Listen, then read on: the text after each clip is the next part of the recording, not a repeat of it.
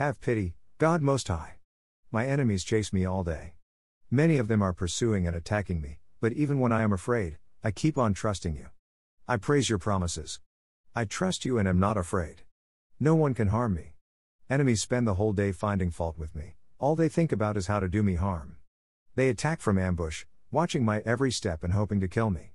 They won't get away with these crimes, God, because when you get angry, you destroy people. You have kept record of my days of wandering. You have stored my tears in your bottle and counted each of them.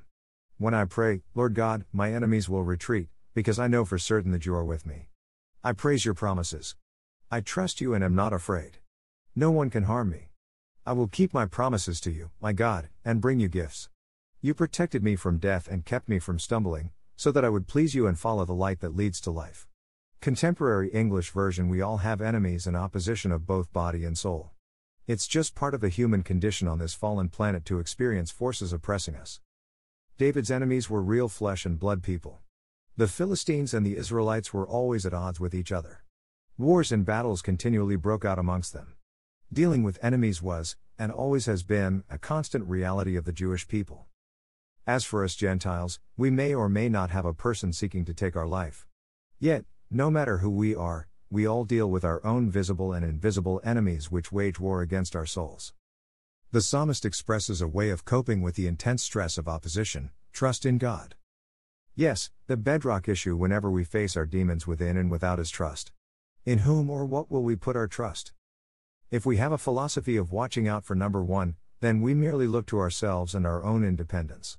Yet, since humanity is hardwired for community, radical autonomy hits its limit rather quickly. Thus, we are left vulnerable to our enemies with no means of security. If we put our trust in education, then we will focus efforts on mental solutions, coming up with ideas to deal with our enemies. However, since our very personhood is much more than a brain, this too shall eventually meet its limits with our stressful situation. If we possess a strong Protestant work ethic, we may put all our energy into working harder, better, and faster to overcome our enemies. But subscribing to a philosophy of outworking everyone fails when our bodies break trying to keep ahead of the stress. We must account for the transcendent, for that which is over and above all. We must trust in the Lord.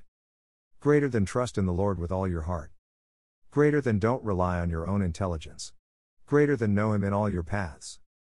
Greater than and he will keep your way straight. Greater than. Greater than Proverbs 3:5-6, Seb. To trust means to live consistent with the reality that we are in the Lord's hands. Our ultimate protection is divine, not human. Not realizing we are in the grip of the Almighty only causes fear, anxiety, and the frenetic search to get out from under our enemy's oppression.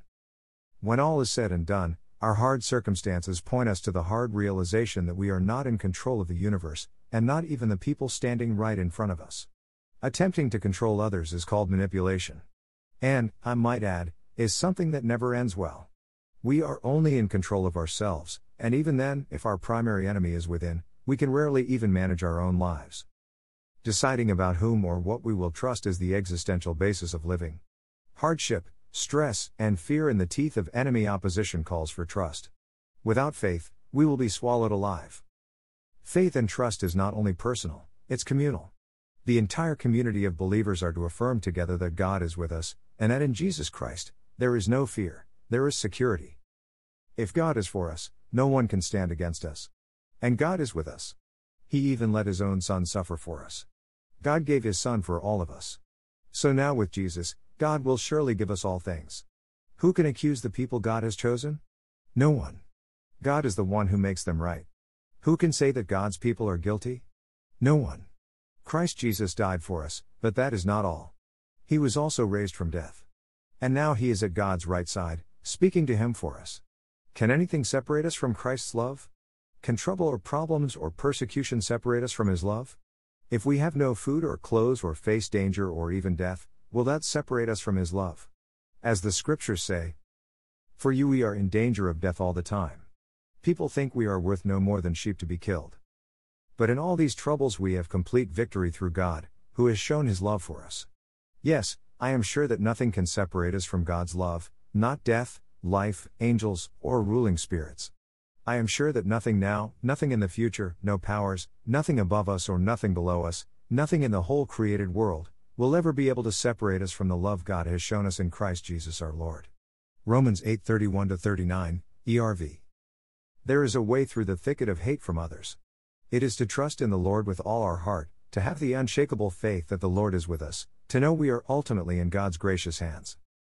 O God, the Creator of all, whose Son commanded us to love our enemies, lead them and us from prejudice to truth, deliver them and us from hatred, cruelty, and revenge, and in your good time enable us all to stand reconciled before you in Jesus Christ, in whose name we pray. Amen.